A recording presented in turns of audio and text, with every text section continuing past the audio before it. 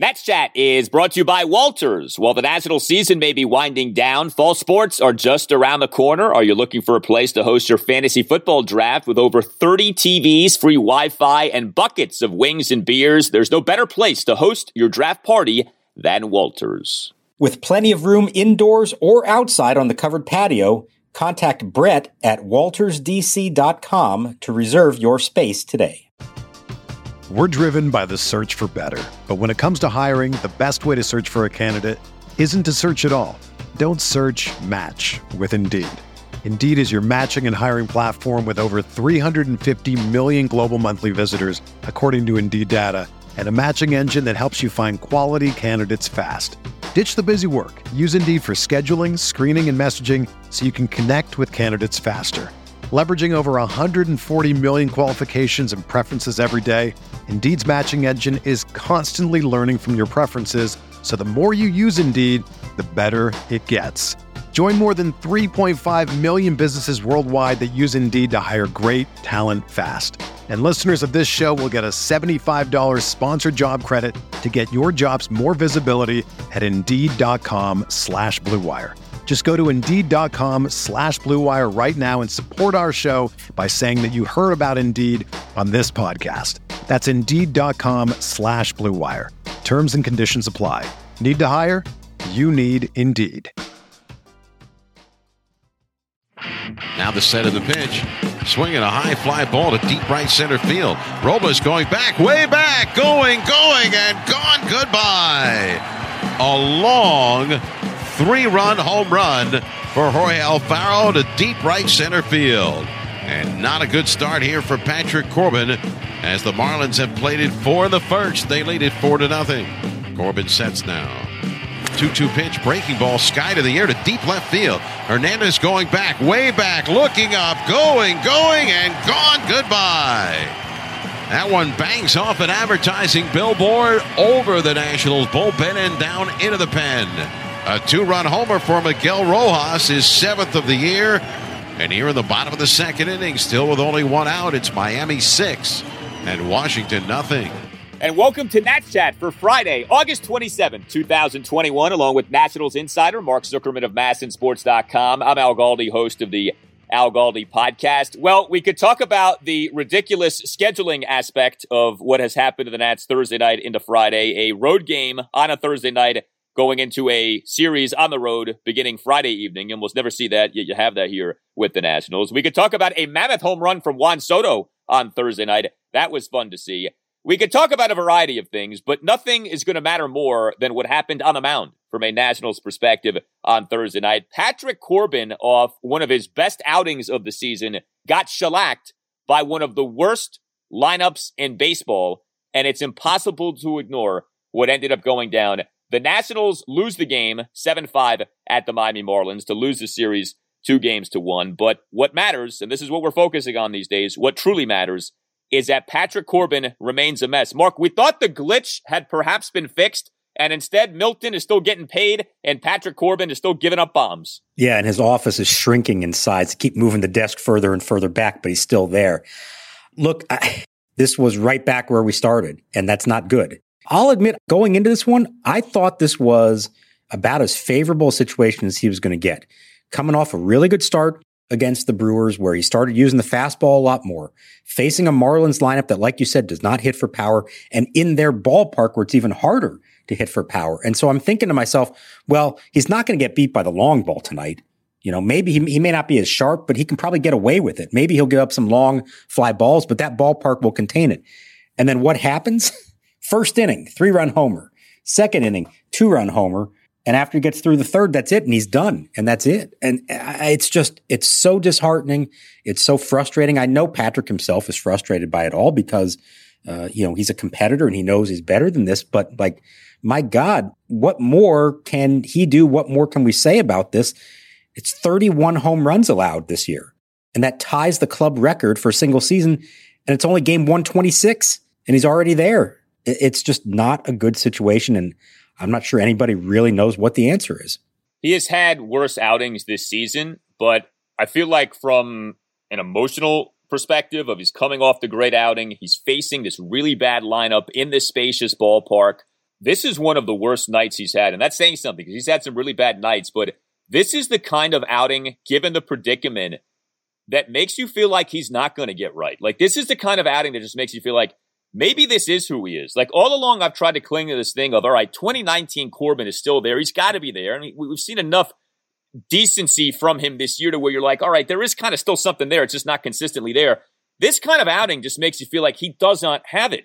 And he didn't have it in this game. And it was sort of like how from the get-go he didn't have it. This was not one of these games where he started off well and then unraveled. This was, he gave up 4 runs in the bottom of the first inning, 2 more runs in the bottom of the second inning, throws a perfect bottom of the third, gets pinch hit for, and that's it. He's done.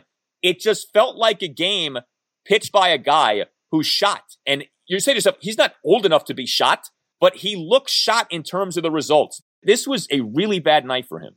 Well, and you said it got started off bad. It was literally the first batter. So he didn't walk anyone in his last start. And what does he do tonight? He walks the leadoff hitter, Rojas. And then he walks another batter, Sanchez, later in the inning with 2 outs when he had a chance to get out of it all. And, that ends up setting up the big blast later on by Alfaro. But like, if you can't even throw strikes and go after these Marlins hitters, then what hope is there? So disheartening. Now, is he done? Is he shot? The one saving grace is here is that the velocity is not an issue. I mean, he's throwing 93, 94, 95. So that's not it. It seemed like really more than anything, he got beat with his slider in this game. And that was so surprising because, last weekend he ditched the slider through 71% fastballs against a good Brewers lineup and had tons of success. So where did it go? Why'd that change? Was that game plan? Was that just didn't feel it for whatever reason?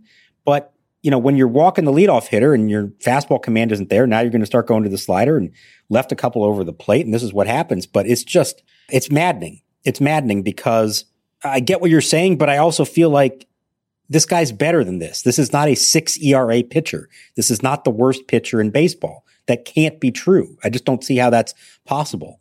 But the numbers suggest that it is true, and this is who he is.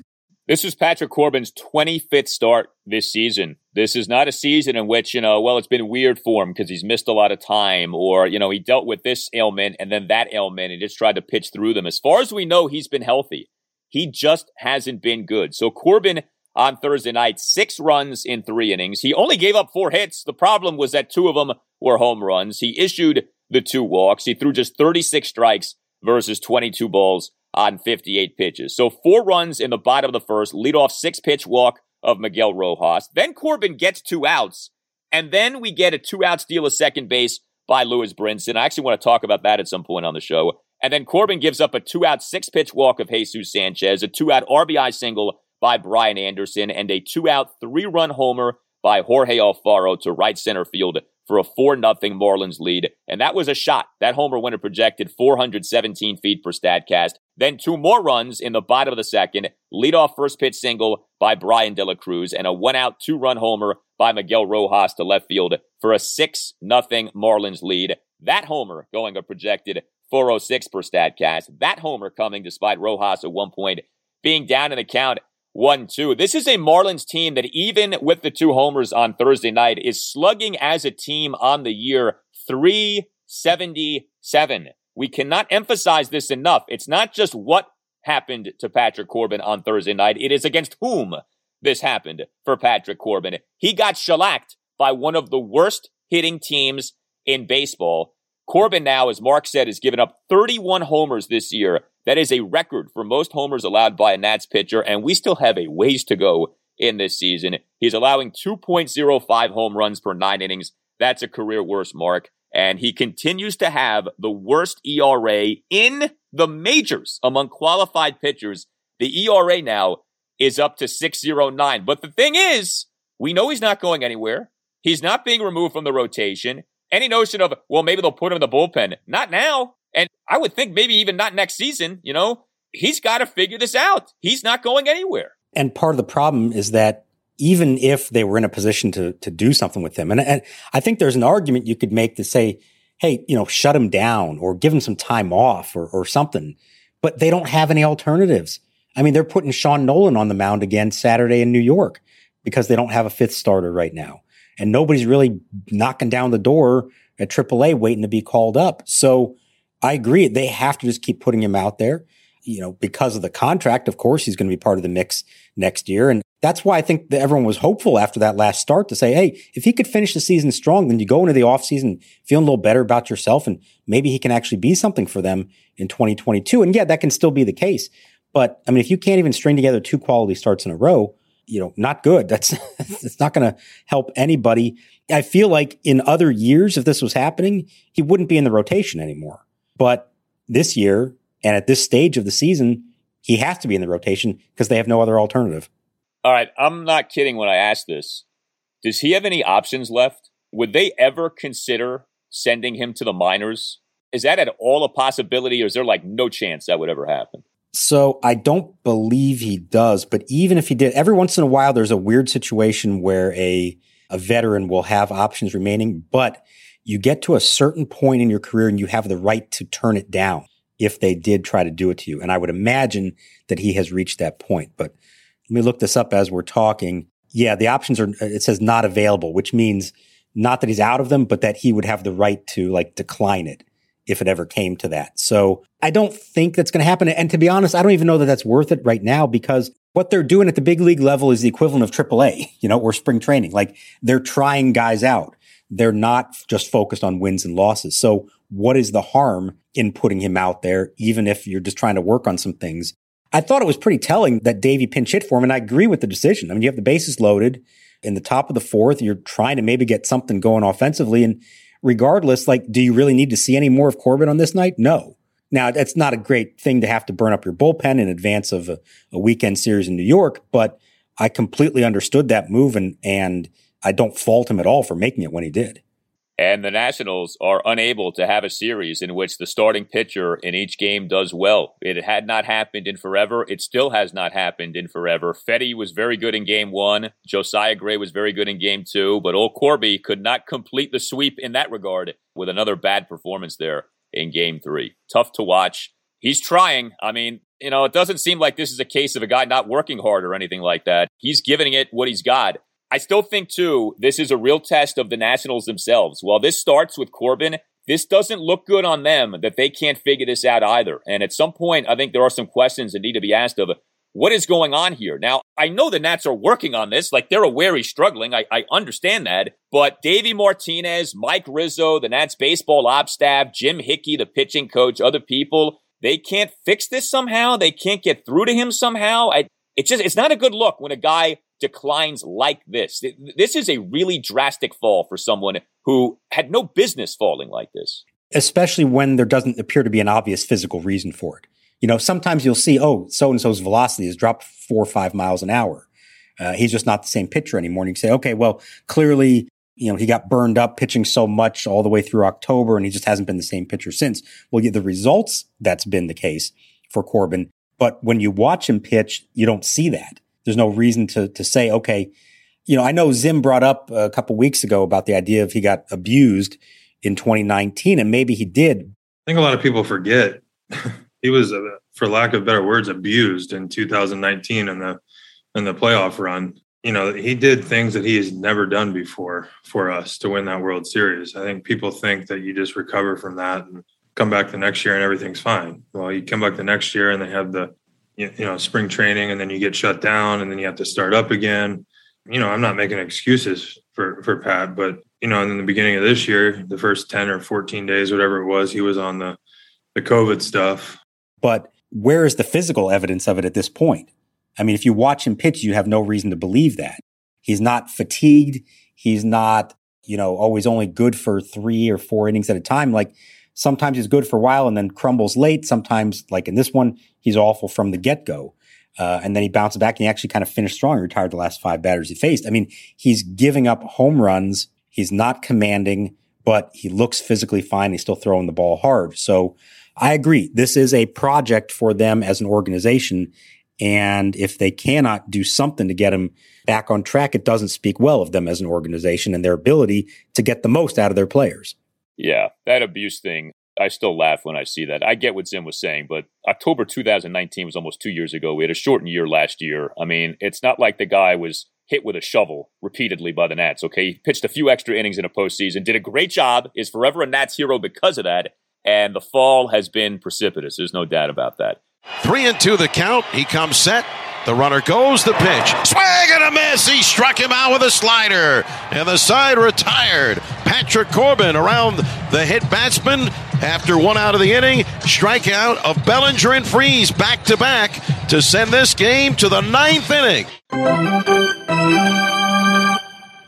Nats Chat is sponsored by Silver Branch Brewing Company, located in downtown Silver Spring, only a 1-minute walk from the Silver Spring Metro station. Silver Branch is a perfect jumping-off point to Metro down to the game. Park at the Cameron Street parking lot and meet up with friends for a beer and a bite to eat before metroing down. You can also get Silver Branch beer at Nationals Park. Beyond the Gnome World, one of Silver Branch's 4 flagship beers, is available at District Drafts at Section 223. Brewed to be light and refreshing, Beyond the Gnome World won a gold medal for the Saison beer style at the Great American Beer Festival last year. Beyond the Gnome World is deliciously dry and thirst-quenching and the perfect beer for hot summertime ball games. You may not be familiar with Saison, but take our word for it, baseball season is the perfect season for Saison, and buying from District Drafts to support your local breweries is a gnome run. Go to Section 223 and try Beyond the Gnome World the next time that you're at Nats Park, and make sure you stop by Silver Branch, located in Metro Plaza, just steps from the Silver Spring Metro. Silver Branch Brewing Company. When you come in, let them know that the Nats Chat podcast sent you. Hey Nats fans, this is Eric Bramer, play-by-play broadcaster for the Fredericksburg Nationals. Time is running out to see the Fred Nats in their inaugural 2021 season at beautiful new Fred Nats Ballpark. With promotions every night of the week and a talented roster that includes Jackson Rutledge, Jeremy De La Rosa, Brandon Bossier, Yordi Barley, and many more, the time's never been better to see tomorrow's Washington Nationals stars today. Visit FredNats.com for ticket information and follow us on social media at FXBGNats for the latest updates. We're driven by the search for better. But when it comes to hiring, the best way to search for a candidate isn't to search at all. Don't search, match with Indeed. Indeed is your matching and hiring platform with over 350 million global monthly visitors, according to Indeed data, and a matching engine that helps you find quality candidates fast. Ditch the busy work. Use Indeed for scheduling, screening, and messaging so you can connect with candidates faster. Leveraging over 140 million qualifications and preferences every day, Indeed's matching engine is constantly learning from your preferences, so the more you use Indeed, the better it gets. Join more than 3.5 million businesses worldwide that use Indeed to hire great talent fast. And listeners of this show will get a $75 sponsored job credit to get your jobs more visibility at Indeed.com/Blue Wire. Just go to Indeed.com/Blue Wire right now and support our show by saying that you heard about Indeed on this podcast. That's Indeed.com/Blue Wire. Terms and conditions apply. Need to hire? You need Indeed. Hey, it's Kaylee Cuoco for Priceline. Ready to go to your happy place for a happy price? Well, why didn't you say so? Just download the Priceline app right now and save up to 60% on hotels. So whether it's Cousin Kevin's Kazoo Concert in Kansas City, go Kevin, or Becky's Bachelorette Bash in Bermuda, you never have to miss a trip ever again. So download the Priceline app today. Your savings are waiting. Go to your happy place for a happy price. Go to your happy price, Priceline. Here's the pitch. Swing and a miss. He struck him out. 99 on the fastball to the outside corner. Patrick Murphy has his first strikeout as a National as he blows away Alex Jackson with an electric fastball. Well, in terms of what mattered from this game, there are a few things to get to in terms of the retooling by the Nats.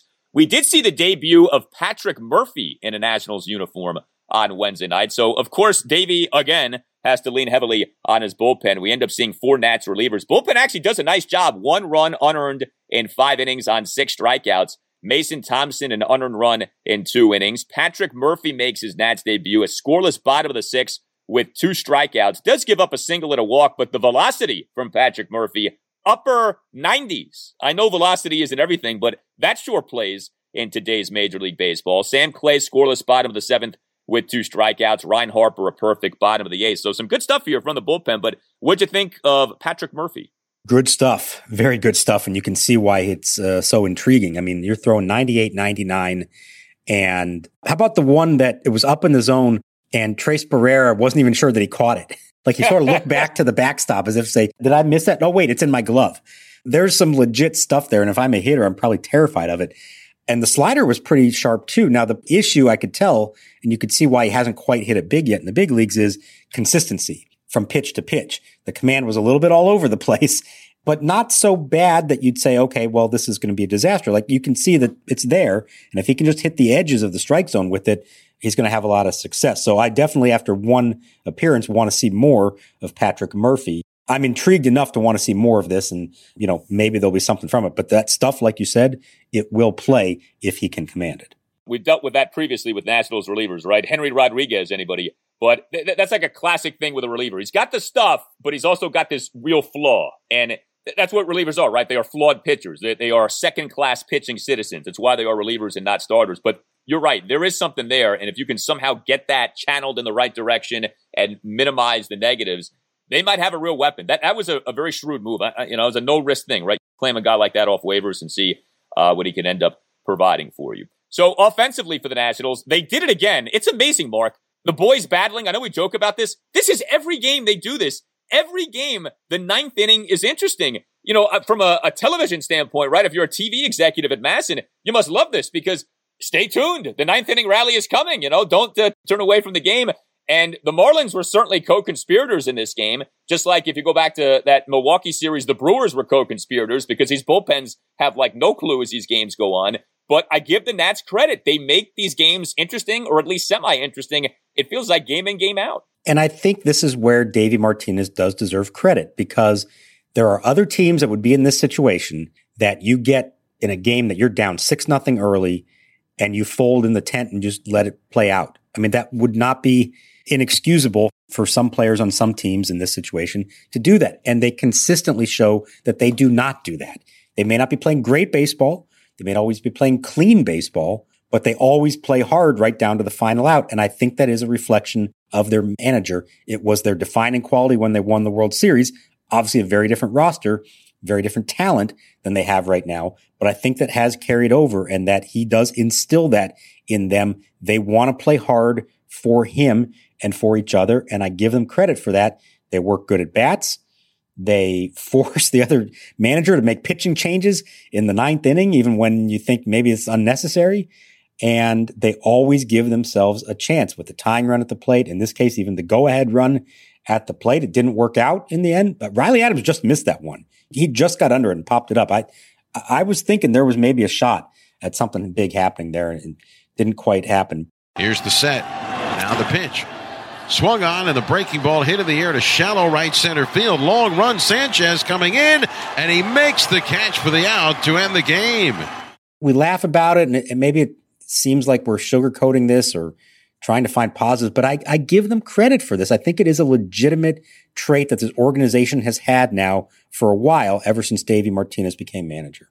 Well, what you don't see are give-up plate appearances, which you will see sometimes on bad teams. Like, guys are genuinely invested in their at-bats, which there's something to be said for that. Like, I think the whole thing of, a baseball team especially not giving up, I think that can be a little overstated, because baseball is the ultimate individual team sport. But guys are always into their plate appearances. You see that throughout these games, and I think the Nats do deserve credit for that. Now, the Nats score 2 runs in the top of the ninth. They lose 7-5, so the rally gets cut short. But among the things that happened to that top of the ninth inning, Juan Soto drawing a 1-out 5-pitch walk. That is walk number 100 on the season for Juan Soto, who by miles leads the majors in both walks and on-base percentage. His on-base percentage for the season is up to .444. He also in this game had another walk, a 2-out 7-pitch walk, despite having been down to the count at 1.02. That was in the top of the first. And also for Soto in this game was a mammoth home run.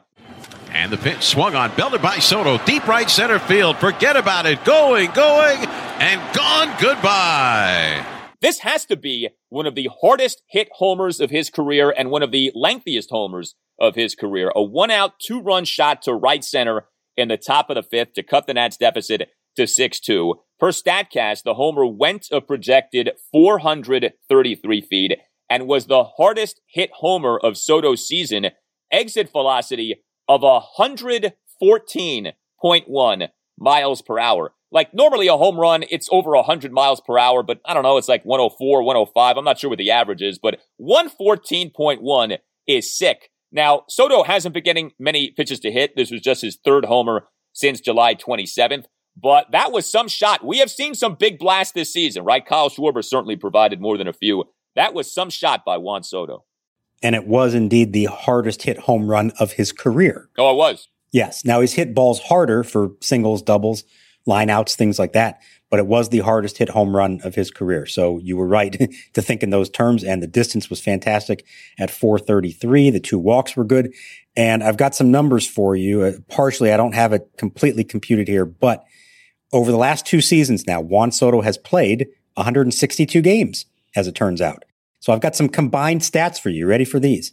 34 homers, 106 RBI, 29 doubles, 141 walks to 104 strikeouts. Pretty good. And then going into the game, so these are the ones I don't have updated, 315 batting average, 456 on base, 558 slugging for a 1.014 OPS. And I know he's not great at this, but he does have 12 stolen bases also in that time. Put that all together in a 162 game package over 2 seasons. That is as good as it gets. And even though we would say that in some ways it's been a little bit of a down season for him, particularly from a power standpoint, when you really look at what he is doing, it is still remarkable. And he's only 22 and doing it. Oh, and 123 runs scored in 162 games. That's remarkable. I think what's always interesting, too, is you look at not just what a guy's doing, but how does that compare to the rest of the league? Because, standards change and you have inflation and deflation in terms of offensive numbers, etc. So Juan Soto leads the majors in on-base percentage, 444. Number 2 is Bryce Harper at 414. He is 30 points better on the season than the next best guy in on-base percentage. That's spectacular when you can have that kind of a lead atop a leaderboard. So he's had a great season. I think everybody knows that by now, but it doesn't mean we're not going to keep highlighting it. So really good job by Juan on Thursday night. Josh Bell had a good game on Thursday night, 2 for 5 with an RBI single and another single. Another plate appearance in which he does well when down 0-2. Bell in the top of the 7th, a 2-out single despite having been down to the count at one point, 0-2. He really has a penchant for doing that. That is not easy, and yet he's done it for so much of this season. Now, speaking of the Nats lineup, Victor Robles, remember him? He was back in there on Thursday night. He was the Nats starting center fielder and number 1 batter. He went 1 for 5. Things get off to such a wonderful start with Victor. He has a leadoff single to get things going in the top of the first inning. And then he gets caught trying to steal second base. Now, that was a great throw by the Marlins catcher, but Robles is just 8 for 14 now on stolen bases this season. So to add to like all the other things, right? He hasn't hit well, hasn't hit for power, has had bad at-bats, doesn't hit balls hard. He also doesn't steal bases at a very good clip, 8 of 14 on the season. That's why the problem here is like we can point to the defense as still being very good, but there's nothing else you can point to and say he's done that well this year. There just isn't.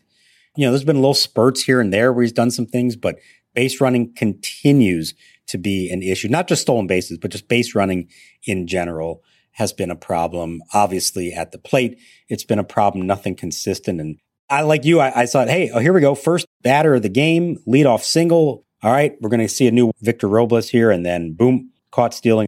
Now the runner going, the pitch is low, the throw by Alfaro, the tag by Diaz, and Robles with a pop-up slide is out. And the rest of the night did very little else at the plate. And in the 9th, we talked about with the great rally and how they battled. He grounded out weakly to first base on the first pitch. You're leading off the 9th down, 4 runs at the time? Just work the count, Victor. Or if you're going to swing at the first pitch, you better hit it hard. And he didn't at all. And those are those things that we just keep pointing to. It's like, is he going to figure these out eventually? Or is this just who he is? It gets frustrating to a lot of people to see him repeat the same mistakes over and over. You'd like to think at this stage, he's been in the big leagues for a while now, that he would have started to figure some of this out. We did again see Yadiel Hernandez in left field, so Lane Thomas did not start. He did come off the bench. So I was thinking about this because it seems to me that Davey a lot of the time lets what happened in the previous game dictate his lineup for the following game. Lane Thomas did not have a hit in the previous game. Do you think that's why Victor was back in there? That was just like kind of Davey's thing of, okay, I can depart from Lane for at least a game here because he didn't have a hit. Like, I find that to be kind of a charming way to do your lineups. I also find that kind of be kind of a frightening way to do your line. I'm like, you should have a little more conviction in your guys and your principles than just, well, what happened the last time? Let me try to duplicate that this time. But what'd you make of that? So I think you sort of have it, but I'm going to actually flip it the opposite way. Here's what I think. I think he planned to start Robles all along in this game. But if Thomas had a big game the previous night, he doesn't want to bench him after a big game. I don't think it's that he's benching him after a bad game. I think it's, hey, if you keep going 3 for 4 and make all kinds of noise out there, I don't want to have to bench you for that. But I think he did intend, he kind of hinted at the other day that Robles would probably start this game. So I think it was that, it wasn't a reflection of Thomas having a bad game, but you keep having these big games. As a manager, you're going to say, what, now you're going to bench him for that? No, you can't do that. My hunch is that that's what the rationale was, whether you agree with that or not. Yeah, I'm kind of like, you either believe in a guy or you don't, right? And especially with baseball, there's so many of these games. It's like, okay, if you think the guy's good, like if he really thinks Lane Thomas is better than Victor Robles, keep Lane Thomas in there. But like to do this thing of trying to chase the previous game's results, it's like that saying, past performance is no guarantee of future success. Like that's not really how baseball works. But Davey's done this. To me, that's part of why Victor, the plug got pulled so quickly on him as a leadoff batter. It wasn't working. And David was like, all right, we got to try something else. It's like, well, if you really believe in him as your leadoff guy, give him more of an opportunity instead of just like saying, no, we're going to go with something else. I don't know. I got kind of a kick out of that from Davey there on Thursday night. Carter Keyboom had a couple of hits, a double, a single, and a hit by pitch. Oh, I want to talk about a couple of scoring things in this game. So the Keyboom double. See, I think official scoring in baseball can be almost comical. So Carter Keyboom and that Nats 1-run 6 has a first pitch leadoff double. And a swing and a line drive right center field. Sierra shaded that way, reaches up, and it's over his glove and going to the fence. Keyboom around first, heading to second as Sierra retrieves the ball on the warning track. Thanks to the Marlins center fielder, Magneuris Sierra, who was in the game for Lewis Brinson, misjudging the baseball, allows the ball to go over his head. I mean, that's a play a center fielder should make. Keyboom gets credited with a double. Now, I mentioned Lewis Brinson getting hurt. Lewis Brinson got hurt on a play that resulted in an error on him. Fastball swung on, hit in the air to left center field. And coming on, the center fielder and left fielder, and Brinson and De La Cruz collide. They're both down, and so is the ball. Alcides Escobar, who is the king of dumpster diving, had another one of these games on Thursday night. 2 singles, reaches base via error. It's amazing how this guy finds ways to get on base in like the ugliest ways. So in what ends up being a Nats 2-run fifth, he reaches second base on a 1-out fielding error, charged to Brinson, of Brinson colliding with the Marlins left fielder Brian De La Cruz. If you watch the replay, De La Cruz's glove actually makes contact with the ball, but they charge the error to Brinson. Mark, it just goes back to this thing of like, it seems so random sometimes with these errors and what is an error and what isn't an error. And it's just kind of like, flip a coin. Is that an error? Okay. 2 guys collided. I don't know. Center fielder. He gets the error, even though he never touched the baseball. I got a kick out of that on Thursday night. Yeah, I think the problem is there's a whole book on official scoring and like what the rules are, what they have to abide by. And you'd be surprised how many things are explicitly stated in there. And it doesn't often allow for just common sense to take over. Sometimes they're sort of constrained by things. Like, for example, this didn't happen in this game, but like you lose a ball in the sun, you can't charge an error on somebody for that. It's got to be a hit. Well, I've always thought that's kind of ridiculous because the pitcher shouldn't be to blame for that. He got a fly ball, routine fly ball, and it should have been caught, but now it goes against the pitcher. So things like that, things like the line drive over his head. Okay. I'm pretty sure it says if you don't touch the ball, you can't give him an error on that. Even though like you can take a bad break on it and it is your fault for taking a bad route on it. But if you just kind of whiffed at it and went over your head or you misjudged it, it ends up going as a hit. So there are a lot of these like official rules for how to score those kind of plays. And I think at times I'd almost rather give the guy the ability to just use some common sense and say, okay, I know what I saw with my eyes. I know what that should count as. There also should be, I've been long an advocate for the team error. Something that it's not fair to charge it to one player, but clearly it's not fair to charge it to the pitcher either. So let's have an all-inclusive team error. Isn't in basketball, there's a team rebound, right? I wish there was something like that is nobody individually is getting penalized for it, but you have to account for how it happened and maybe not necessarily give the hitter credit for it. So let's institute the team error in my mind. Yeah, you have team turnovers in basketball as well. It's funny because I know some people are really into the official scoring of the game. And look, you should enjoy baseball however you want to enjoy it. But the more you really delve deep into errors, it's just the dumber they are. And these scoring rules, I'm just like, who cares? It's not a reflection of what happened. So what does it matter how many errors you have or who got charged with the error? Is that a hit or an error? Like, if you watch the games, you know what happened. And like that Carter Kieboom hit, I mean, it was a decently struck ball, but that's a play the center fielder should make. That's not a double. And yet it goes down as, your basic double down the right field line. And like I said, the Brinson error, why is that on him? How do we know that that's on him? What's also funny about that too, it didn't look like the two of them communicated at all. De La Cruz and Brinson. You got about 13 people in that ballpark and you're not communicating with your teammate like that in a spot like that. What are they doing? That to me was preposterous. It was not good. No, that was not good. And at least from a distance, the environment inside Lone Depot Park, lowercase L, was pretty atrocious. I mean, even in the ninth inning, when they're 1 out away and the Nats are trying to rally, there was nothing coming across the audio. There was absolutely nothing. And I'll just say it's a good thing because I'm going to segue into, I know, a topic you want to get to. It's a good thing this was a night game because God forbid if that was a day game, how many people would have showed up for that one? Yeah, so explain this to me because I was wondering. The Nats, they have another road series, right? A 3-game set at the Mets. This was a Thursday game. So many Thursday games throughout a season are day games or at least late afternoon games. You're playing at a team that notoriously does not draw. You can play indoors, so like weather isn't a concern. And yet this is a 7-10 start. Why? It doesn't make any sense to me why MLB would have allowed for that. Teams ask for it, and I think the way MLB seems to interpret this is they'll allow it if the flight is like within the same time zone, essentially. So because they're going to New York. Now, if they're going out west, they won't allow it. If you're crossing time zones, they won't allow it. But here's the problem. And I even looked this up this afternoon because I got nothing better to do. We think, oh, well, they're still on the East Coast, not that far. The flight from Miami to New York is almost 3 hours. That's not that close. It's like the equivalent of flying from DC to like Minneapolis. So if the Nats had, a 7:00 game at Nats Park on Thursday night, would you say that they should play a 7:00 game in Minnesota on Friday night? No, you'd say that's too far. You got to play a day game. So distance-wise, it's like the same thing. But we tend to think, oh, well, it's all on the East Coast, so it's not that big a deal. No, I think it's something that should be addressed. I think, the players, all the things the players complain about, I think these are the kind of things they should voice their concerns about more. That it's really just owners trying to make more money by having more night games.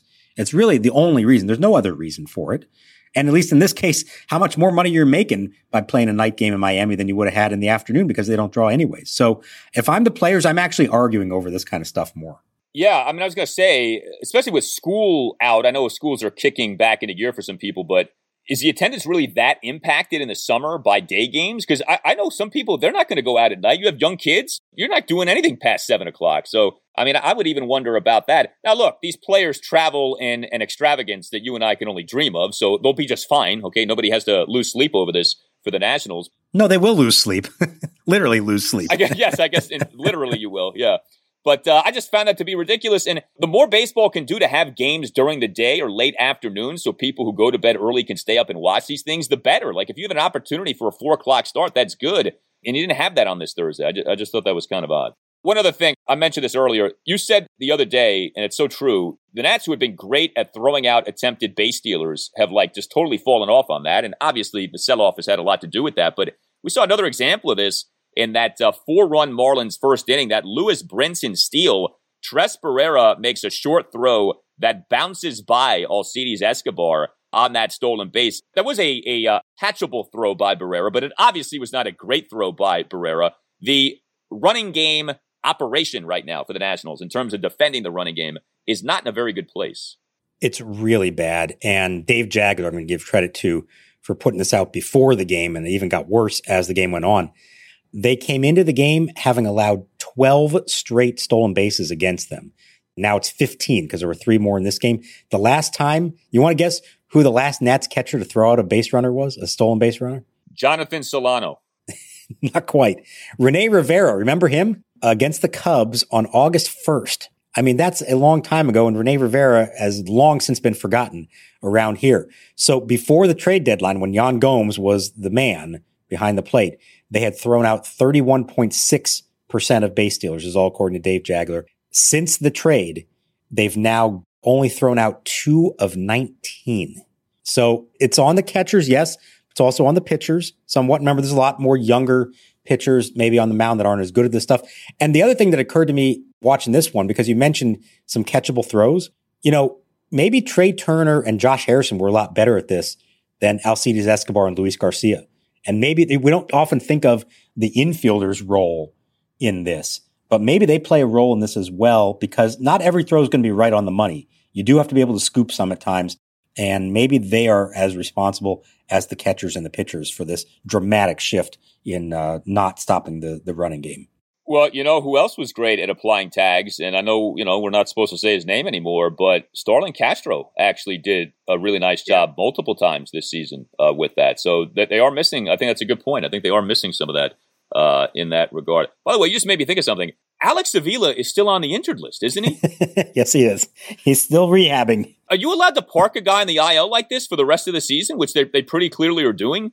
I've seen him working out. He has been rehabbing and all that. I figured that they'd send him on a minor league rehab assignment here at some point, because you would think he'd be ready to play in some games, and that would normally be the thing to do.